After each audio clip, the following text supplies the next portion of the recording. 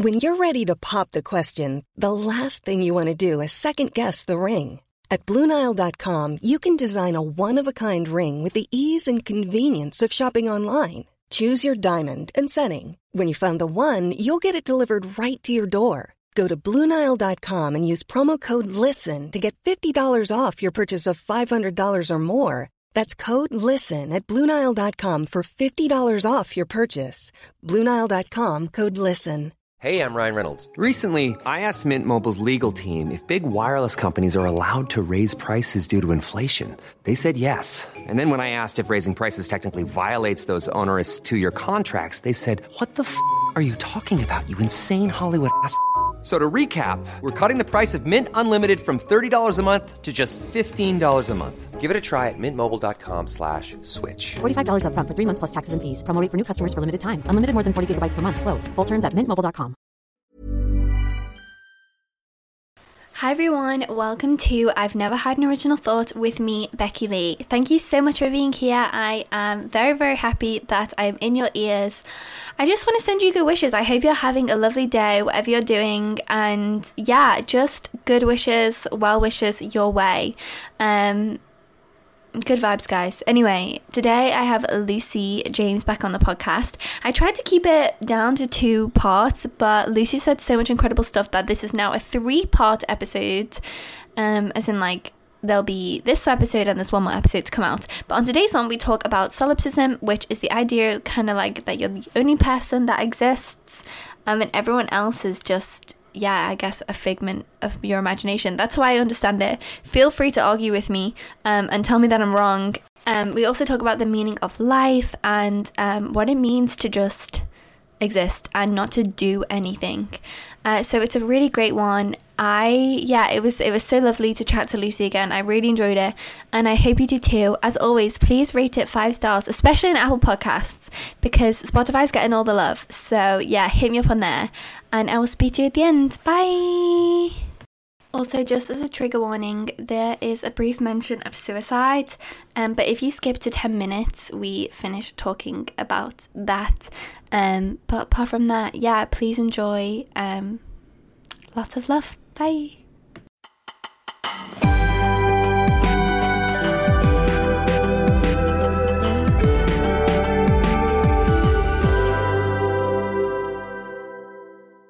Hi everyone, welcome back to I've Never Had an Original Thought with me, Becky Lee, and also again with me, Lucy James. Hi Lucy, it's so good to have you back. How have you been?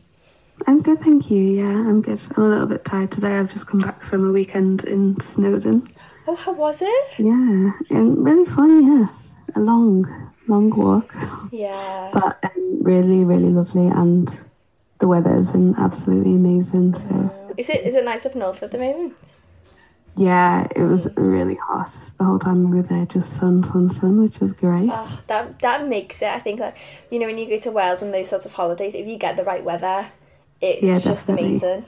So memorable, and lots of places to swim as well, which is nice. When the sun's out, you feel like you can. Yeah. Which is nice. That. I'm going to Wales like in 2 weeks actually.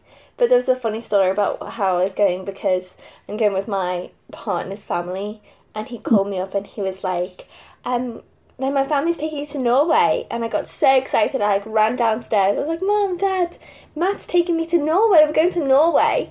And then they're like, oh, that's amazing. And I come back upstairs and I'm on the phone to him again. And he's like, no, Becky, we're going to North Wales. So that trip's finally come around. So we're going to North Wales, not Norway. Nice. Which is a bit different to Norway, but you know, I'm excited for it. Hopefully we'll climb up a few mountains. Yeah, nice. Do you know whereabout you're going? Like, is it Snowdon or Snowdonia? Are they two different things? Yeah. Are they the same thing? Well, I think Snowdon is Snowdon is the name of the mountain, but also a small area within Snowdonia. Oh, right, okay. Well, that's the area we're going to anyway, so yeah, I'll have to climb that in the next couple of weeks. Yes, do it. If it's still sunny, I strongly recommend taking a high-factor sun cream and reapplying it every 2 to 3 hours. Oh my god, why do you have a bad experience? Yeah, I mean, pretty much all of us got sunburns, like there's a few of us who just don't burn ever at all, and they got sunburnt too. Yeah, and because obviously you're walking in the same direction for a really long amount of time, it's quite easy to get burns on like just one side of your body, because you can't, like, you know, if you feel yourself hot, you can't exactly turn around and go the other way. Yeah. So yeah, strongly advise sun cream, and like a long sleeve top as well, but a light one, so that if you are burning, you can put it on. Cool. Well, I will let you know how it goes. And take a swimsuit. Wait, for the mountain? Yeah, there's like a few lakes on the way up. One of them, which is about halfway, maybe a little bit further than halfway. I think it's the third or fourth lake, and it has kind of like a little pebbly, grassy, like shore, I guess. I don't know what it would be called, but yeah, really, really gorgeous place to swim. Crystal clear blue water. Oh my god, okay, perfect. Thank you. I would never have brought a swimming costume otherwise, so I'll have it on underneath my walking gear. Yeah, do it. That'd be such a look with like walking boots and a swimsuit. I'm surprised like Kendall Jenner hasn't done that one yet. Honestly. Okay, so let's jump into it. We're back in our philosophy caps are on. We left it at a simulation, but now I want to know who said I think therefore I am. Cogito ergo sum. I think, yeah, Descartes. Basically, what I want to ask is, do I know that anyone else exists? Because doesn't he say that so that that's the only way we can prove that we exist? Yeah. Yeah. I think for Descartes, the reasoning behind that is we cannot be sure of all of our sensory experiences, but the one thing that we can be certain of is that we think. And he says, well, that's enough to determine our existence, because you have to have a thinking being in order to think. So the being must exist in order to think. I think that's the general idea behind it. But a lot of, I think, ideas around solipsism and doubt about our reality and are we real, are other people real, kind of relate back to Descartes.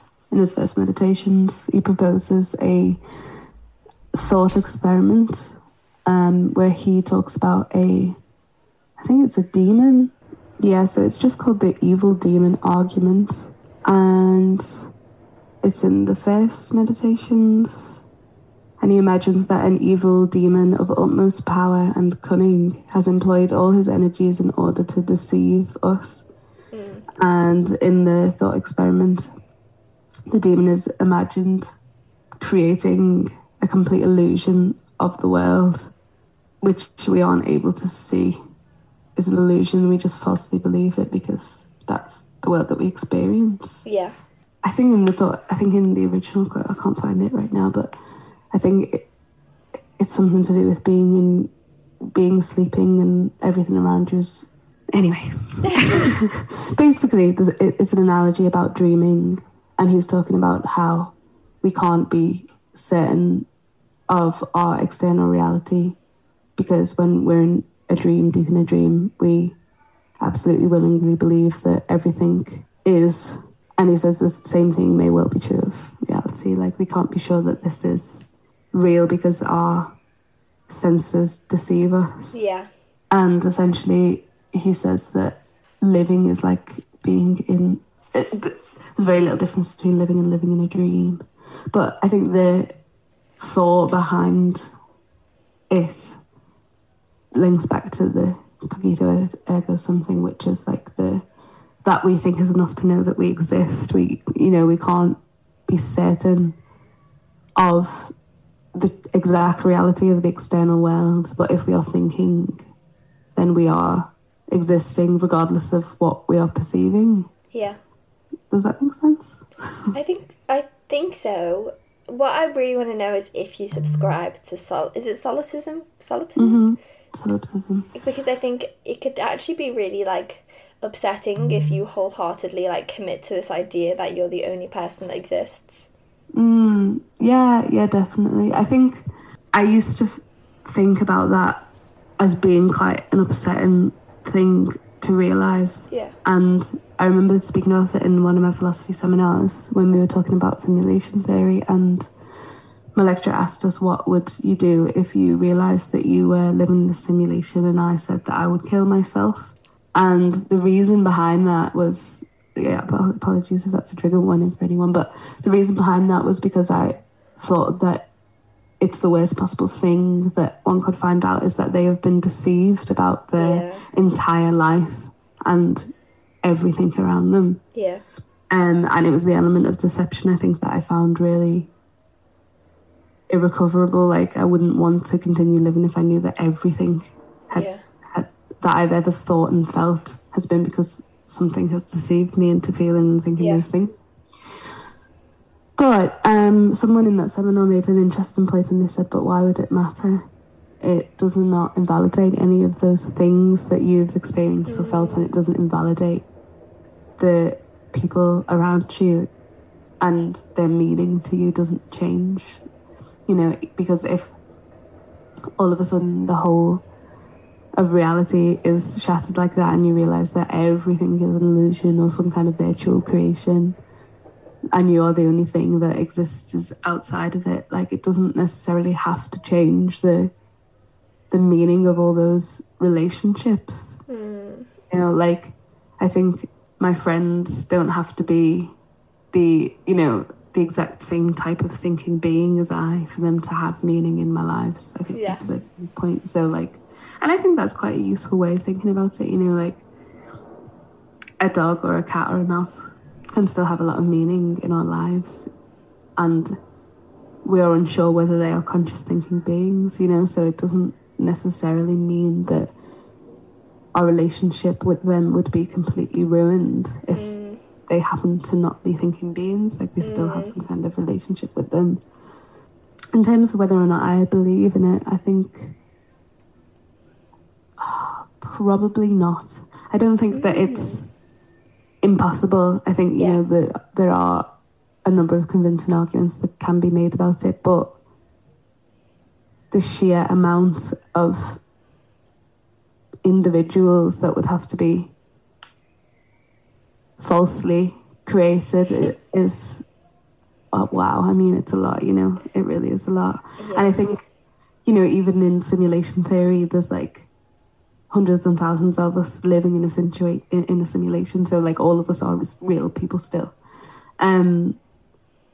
So I think, I don't know, I think it's hard to imagine that many different kinds of people could be totally unreal. And I think, you know, the more reasonable aspect of solipsism, which I find interesting, is like, how can you be sure that another person is the same kind of thinking being as you? So, like, I feel like it's much easier to say, oh, well, these people do exist in some form, you know, like, even if they're not real, whatever, because that, you know, depends on what definition of real we are using here. If we're talking about real, as in, like, exactly the same kind of being as me, that exists externally and thinks in the same way that I do. Even if we think that, then there's still, I don't know, I mean, like, what I'm trying to say is, like, I think the real part of real, which is that, like, you exist because I perceive you and you affect my life and I can interact with you. And then you've got real, which is like, you are exactly the same kind of thinking being and you experience the same thoughts and feelings and processes that I do. I think that second part is harder to confirm. But again, I mean, there's a lot of evidence pointing towards that being the case. If you think about how much, like, convergence there is between people's personal experiences, like, I don't know, man, like, I think whatever you experience, if you type that into Google, you will find a forum with like hundreds of people who have similar experiences, you know, and like... I mean, this podcast is literally called I've Never Had an Original Thought, so obviously people are thinking the same things as me. Yeah, for sure. And, you know, I think that the more that you delve into that, the more difficult it is, basically, to say that nobody else is as real as me or nobody else is the same as me. And I think as well, you know, some things that are true, that is some things that make me feel even more that is true. is kind of like experiments which play with people's like sensory perceptions when like non-verbal, non things that are visual experiences or auditory experiences. So there's I was chatting to a very interesting guy called Anil Seth, who is a neuroscientist, who was one of the speakers at a panel on the mystery of consciousness, which is hosted at the University of Liverpool, in partnership with the Panpsycast a couple of months ago. And he runs this thing called the Dream Machine, which is an experiment where they put people into a kind of a room which like has, I don't know how you would describe it. I suppose it's kind of like a submersive light experience.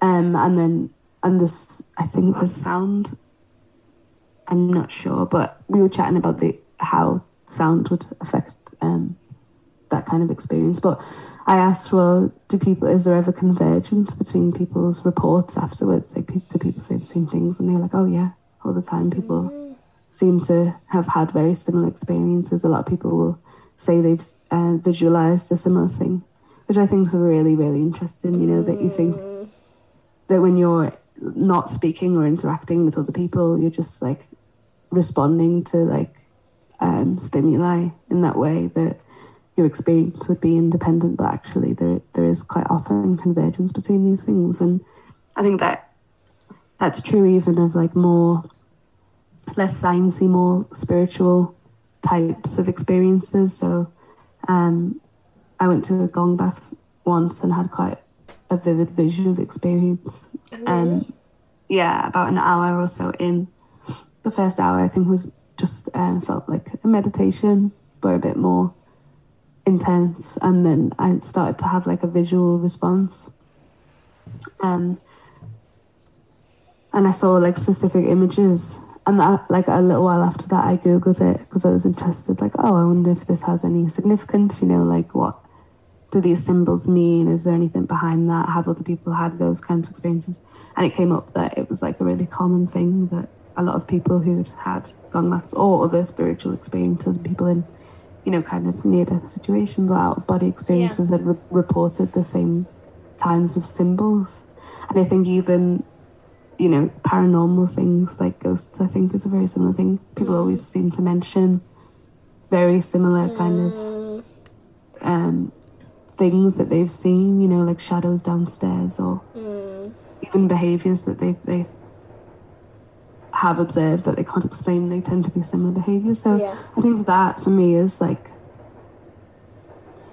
probably enough to suggest that the other people in this world are the same kind of experiential beings as I am. And I think what's really interesting about it, to be honest, is that if you follow through with the idea of our experience being very, very similar, then eventually you could end up in a place where subjective consciousness is actually an illusion and we are all experiencing the same things, but for some reason we have this like identity button in our heads, which is like, I'm an individual, I'm called Lucy, I have red hair, and and it's like my experience is different to yours because of this. So I don't know. I mean, I think the way that I think about it is, well, my view is that like when we are born, we are all born with this like blank slate of consciousness, which is the same, pretty much the same. Yeah. And then depending on our like experiences, that evolves, and your physical brain structure changes depending on the real life experiences that you have, and because of that then your responses to things also changes. And I think that that's why we end up with subjective consciousness. I don't think that it is an absolute given. I think that it's what happens by nature of the differences in people's experiences. I mean, it's very difficult to prove that because it's near impossible to ensure that two people are born with the exact same type of consciousness, and it's impossible to control it so that they have the exact same experiences for a lifetime. Yeah. So you can't really measure subjectivity in that sense, and I guess that's part of why it remains such a mystery, you know? Definitely. I was just thinking about when you were chatting about like my first experience with perception or like even just philosophy, and I remember being so young and thinking, well, I know what red is, as in like colours. It was so early, like from colours, and I was like, I know I perceive red as a colour, but if someone asked me to describe what red looked like, the only thing I'd be able to say is red. So how do I know? Obviously we spoke about the way that we perceive things and if we're all experiencing things in the same way. But how do I know someone's colour palette isn't just completely different to mine? Is there any way of proving that?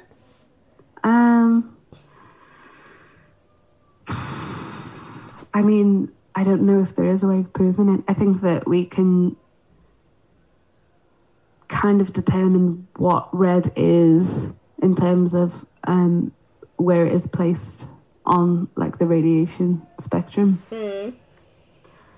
But we can't determine that people experience the same thing when they see red now. Yeah. And, you know, I mean, for people who are colourblind, I think it's not that they see, like they can't I don't know, I think it's not that they can't identify red from green or something like that. It's more that the lines are blurred. Yeah. So that they have a different experience of colour, which makes the colours merge. Yeah. You know, so it's less easy for them to identify something very specific or kind of close to colours. Yeah. Kind of merge with one another. Which does suggest that we have different experiences. But I think with that stuff, it, you know, maybe the reason there is because of like a physical disability. Like when we're talking about colour blindness, it's like something is different in their eyes or in their something's different in their body, which affects the way that they perceive colours and light, which then creates that effect. And if we can measure that, and then if people who are colourblind, there are tendencies to have the same experience of colours, then maybe that would suggest that our experiences of colours are probably similar to one another. Okay. But at the end of the day, that you can't completely prove that, because you cannot know what it is like to experience colour from another person's perspective. So it's like only by inference, if that makes sense. Yeah, no, 100%. And also just like perceiving ourselves, we can never perceive ourselves in the way that other people perceive us. Also, we can never see ourselves, we can only ever see ourselves through a reflection. And I read this thing once, I don't even know if it was true, but apparently if you saw yourself walking down the street, you wouldn't be able to recognise yourself. Oh yeah, definitely. Do you think that? Hiring for your small business? If you're not looking for professionals on LinkedIn, you're looking in the wrong place. That's like looking for your car keys in a fish tank. LinkedIn helps you hire professionals you can't find anywhere else, even those who aren't actively searching for a new job but might be open to the perfect role. In a given month, over 70% of LinkedIn users don't even visit other leading job sites. So start looking in the right place. With LinkedIn, you can hire professionals like a professional. Post your free job on linkedin.com/people today. There's never been a faster or easier way to start your weight loss journey than with PlushCare. PlushCare accepts most insurance plans and gives you online access to board-certified physicians who can prescribe FDA-approved weight loss medications like Wegovy and Zepbound for those who qualify. Take charge of your health and speak with a board-certified physician about a weight loss plan that's right for you. Get started today at plushcare.com/weight-loss. That's plushcare.com/weight-loss. plushcare.com/weight-loss. Everyone knows therapy is great for solving problems, but getting therapy has its own problems too, like finding the right therapist, fitting into their schedule, and of course, the cost. Well, BetterHelp can solve those problems. It's totally online and built around your schedule. It's surprisingly affordable too. Connect with a credentialed therapist by phone, video, or online chat, all from the comfort of your home. Visit BetterHelp.com to learn more and save 10% on your first month. That's BetterHelp, H-E-L-P. Life is full of what-ifs. Some awesome, like what if AI could fold your laundry? And some, well, less awesome. Like what if you have unexpected medical costs? United Healthcare can help get you covered with Health Protector Guard fixed indemnity insurance plans. They supplement your primary plan to help you manage out-of-pocket costs. No deductibles, no enrollment periods, and especially no more what-ifs. Visit uh1.com to find the Health Protector Guard plan for you. True. Surely you would. I feel like I've got a good eye for myself. No, I think that there's a high chance that you wouldn't. And the reason I say this is because I'm always very bewildered about this fact that we can't know what we look like to other people. It's something that has always bothered me. And there's one side of that which I think is like having the experiences of a young woman in a Western society and having all this pressure on your appearance and the importance of your appearance and trying to control the way that others see you and trying to fit a specific image.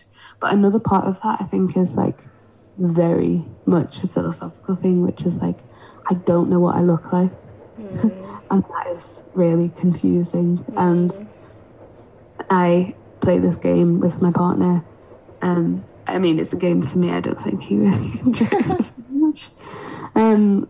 Let's call it, is that what I look like? But basically, I'm always kind of looking for a reference point for myself. Yeah. So like, whether it's like somebody on TV or somebody in the gym or somebody that we just see walking past, I'm like, is that what I look like? And like 9 out of 10 times he's like, no, absolutely not. And then very occasionally he's like, maybe a little bit. Yeah. But like, you know, the hit rate for getting that response is so low. It is so low. And something else as well, I think, is like if you know, I think mirrors is one thing, but we kind of understand that mirrors aren't reliable because, you know, I think your idea of yourself affects how you perceive yourself in a mirror. 100%. Something that I find really interesting is photographs. And I think there's a similar effect there. Like, I think if you see yourself in a photograph, you're going to see that differently to other people. Yeah. So, you know, they'll just see you as Becky. Like, but you'll see like, oh, this and this and this. 100%. But what's really interesting to me is that, like, how different you can look in different photographs at the same period of time in your life. And I compare two photographs to myself and I'm like, I look like two entirely different people, which is crazy. Because even taken within the space of like 10 minutes. Yeah, literally. And, you know, even in the same lighting, you know, it's like the amount of things that play into how you look. I think it would be very difficult to recognise yourself if you saw like a total clone walking down the street.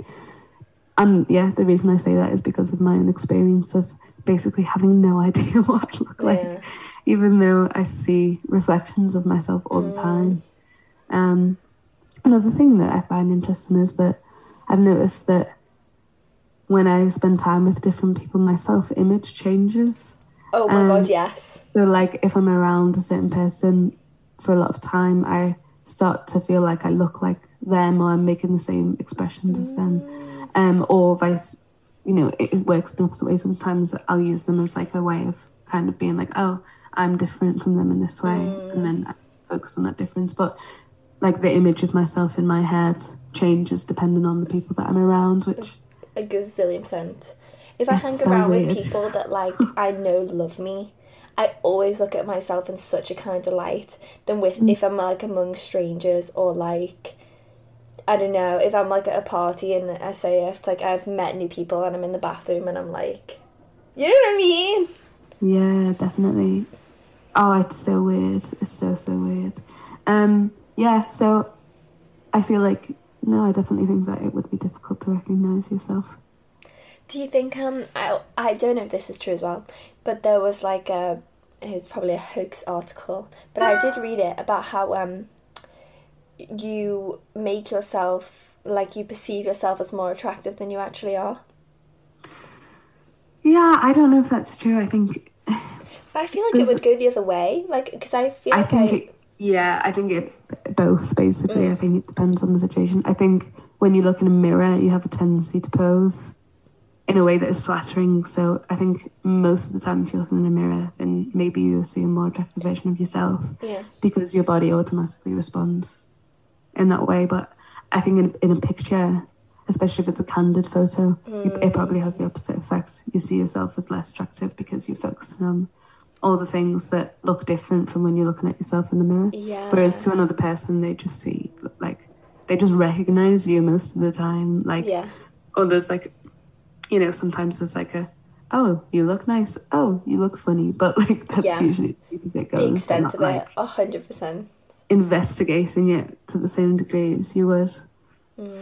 Yeah. Definitely. So I want to move on a little bit.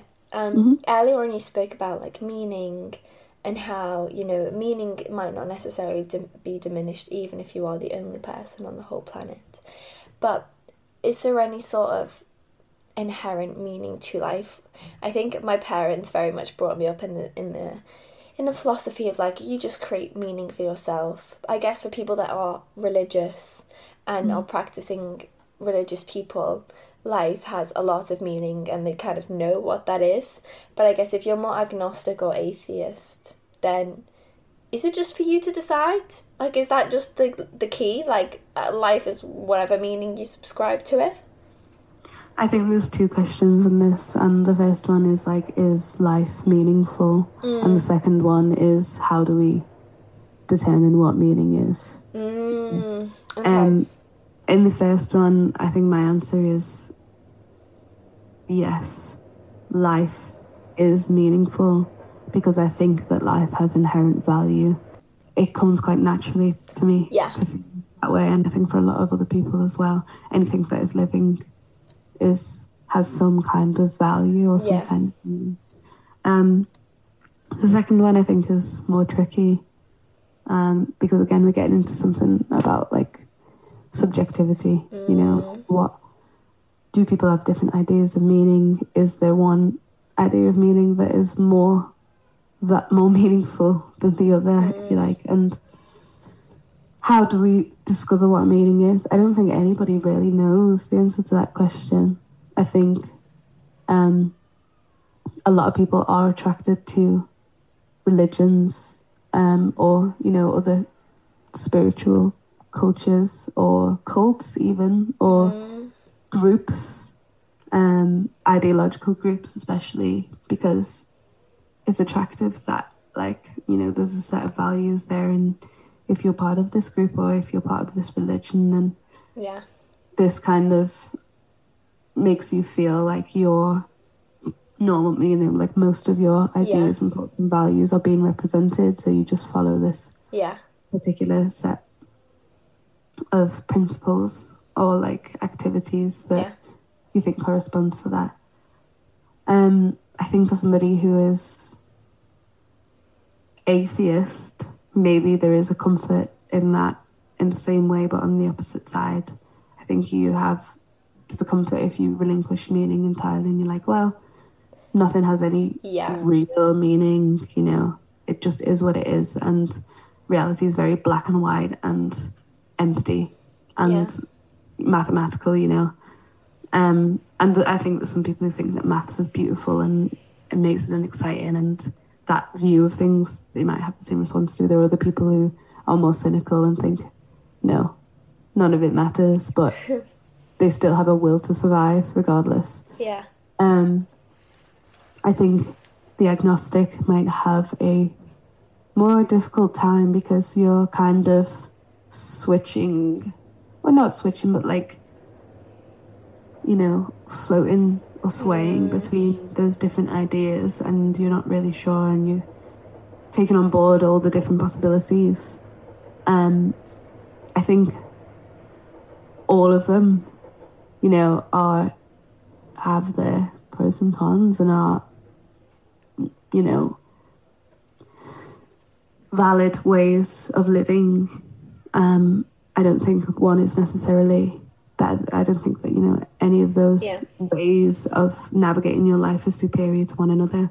I think probably the choice of how you navigate and the choice to ascribe meaning or not to ascribe meaning, or to neither ascribe or not ascribe meaning. I think they probably all have some kind of meaning in themselves. Yeah.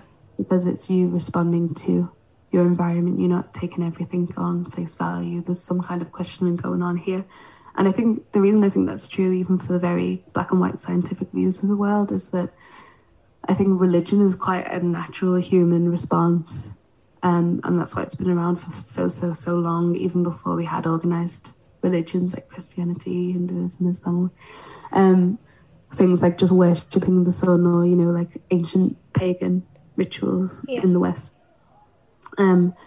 That is quite a natural response for humans to understanding the world. So I think if you actively dismiss that and you're like, no, I don't believe that, that's wrong, and you follow like a more kind of strict clinical view of the world, even that in itself is a meaningful choice that, you know, because you're understanding your position is distinct from theirs. Yeah. And that has its own set of like principles and characteristics and group identity. So, yeah, meaning is a tricky one. I think where I sit personally would be somewhere on the existentialist line. So I think that there is an inherent value to all experience. Yeah. Even if that experience is suffering, and I believe that it's valuable. I don't think that suffering is inherently valuable because it is suffering, but I think that all experiences have inherent value and meaning, you know, like it could be a positive value, it could be a negative value, it could be I get you. a neutral value, but it all has meaning. There is some significance to the experience because there is something it is like to be me, there's something it is like to be you, there's something it is like to be a raccoon, there's something it is like to feel love or pain or greed or disillusionment, you know. And for me, I think something that's maybe really helped me in terms of mental health, and I think probably it helps a lot of other people too, is recognizing that there is meaning in all of those experiences. Yeah. And there is meaning in just being as well, you know, and that's a really 100%. important one for me, which I think I'm very attracted to Buddhist philosophy, partly for that reason. I think that's kind of lost as well. Like, I think... Yeah, definitely. There's one time in uni where I was reminded that, like, I was a being, not a doing, which sounds, like, cringy, but, like, just existing is enough. Yeah, no, definitely, it really is. And it's hard. It's really hard to maintain that in your head. And I don't know whether I think it would be reductionist for me to say it's a Western thing, but I think it's something that is very prevalent in our society. Yeah. I think people attach a lot of value and a lot of their identity to what they do and what they achieve and their career.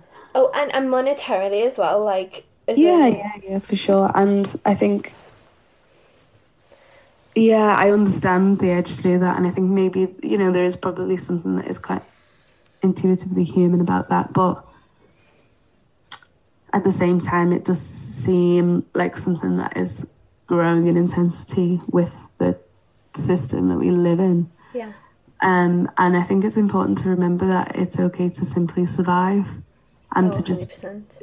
do nothing. Like, and something that I try to remind myself and others is, like, even if you did nothing else for the rest of your life of, you know, worthy of note, like, that wouldn't make you a failure. Like, and even if, do you know what I mean? Like, even beyond success and failure, it is enough simply to exist and experience the world around you. Something that really massively shifted my idea of what the importance of life is and what the meaning of life is and whether existence is worth living was a very short piece from a chapter of Eckhart Tolle's Power of Now.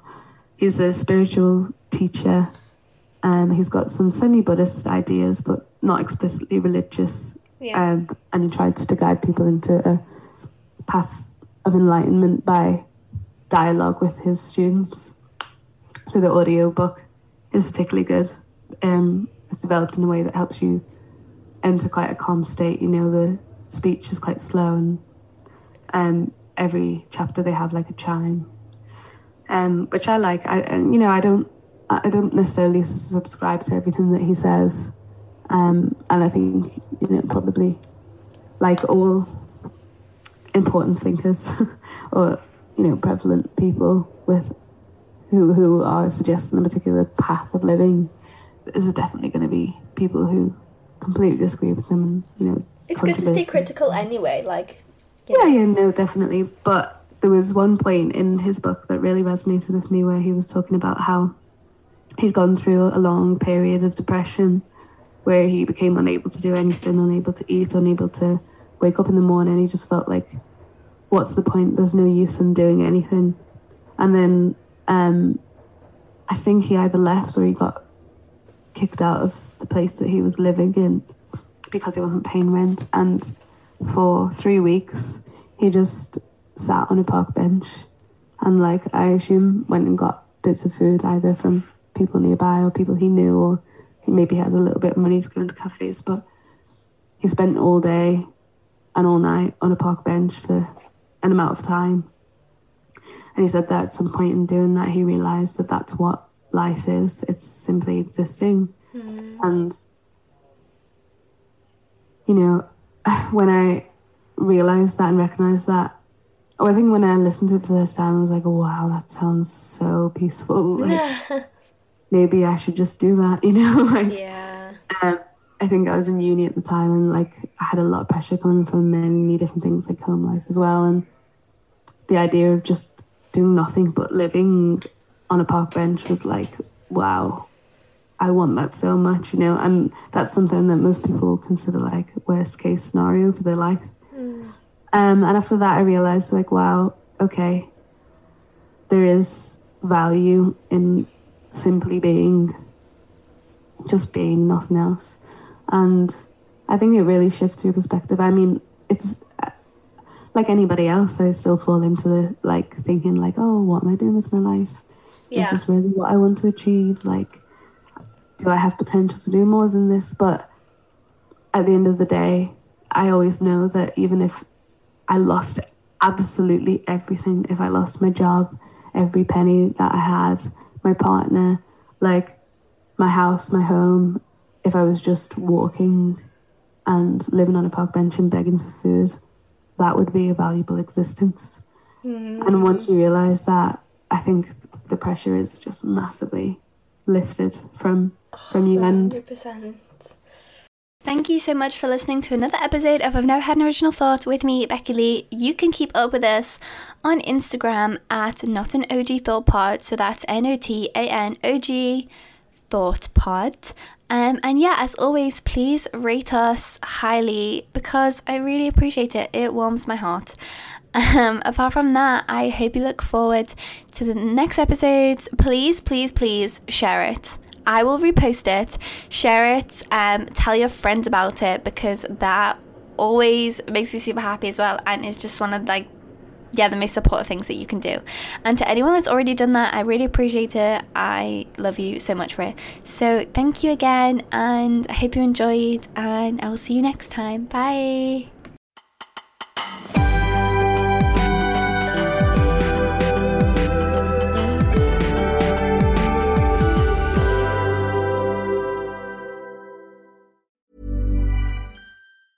Hi, I'm Daniel, founder of Pretty Litter. Did you know cats tend to hide symptoms of sickness and pain? I learned this the hard way after losing my cat, Gingy. So I created Pretty Litter, a health monitoring litter that helps detect early signs of illness by changing colors, saving you money and potentially your cat's life. Pretty Litter is veterinarian developed, and it's the easiest way to keep tabs on your fur baby's health right at home. Go to prettylitter.com and use code ACAST for 20% off your first order and a free cat toy. Terms and conditions apply. See site for details. Planning for your next trip? Elevate your travel style with Quince. Quince has all the jet-setting essentials you'll want for your next getaway, like European linen, premium luggage options, buttery soft Italian leather bags, and so much more. And is all priced at 50 to 80% less than similar brands. Plus, Quince only works with factories that use safe and ethical manufacturing practices. Pack your bags with high-quality essentials you'll be wearing for vacations to come with Quince. Go to quince.com/pack for free shipping and 365-day returns. Mom deserves the best, and there's no better place to shop for Mother's Day than Whole Foods Market. They're your destination for unbeatable savings, from premium gifts to show-stopping flowers and irresistible desserts. Start by saving 33% with Prime on all body care and candles. Then get a 15-stem bunch of tulips for just $9.99 each with Prime. Round out Mom's menu with festive rosé, irresistible berry chantilly cake, and more special treats. Come celebrate Mother's Day at Whole Foods Market.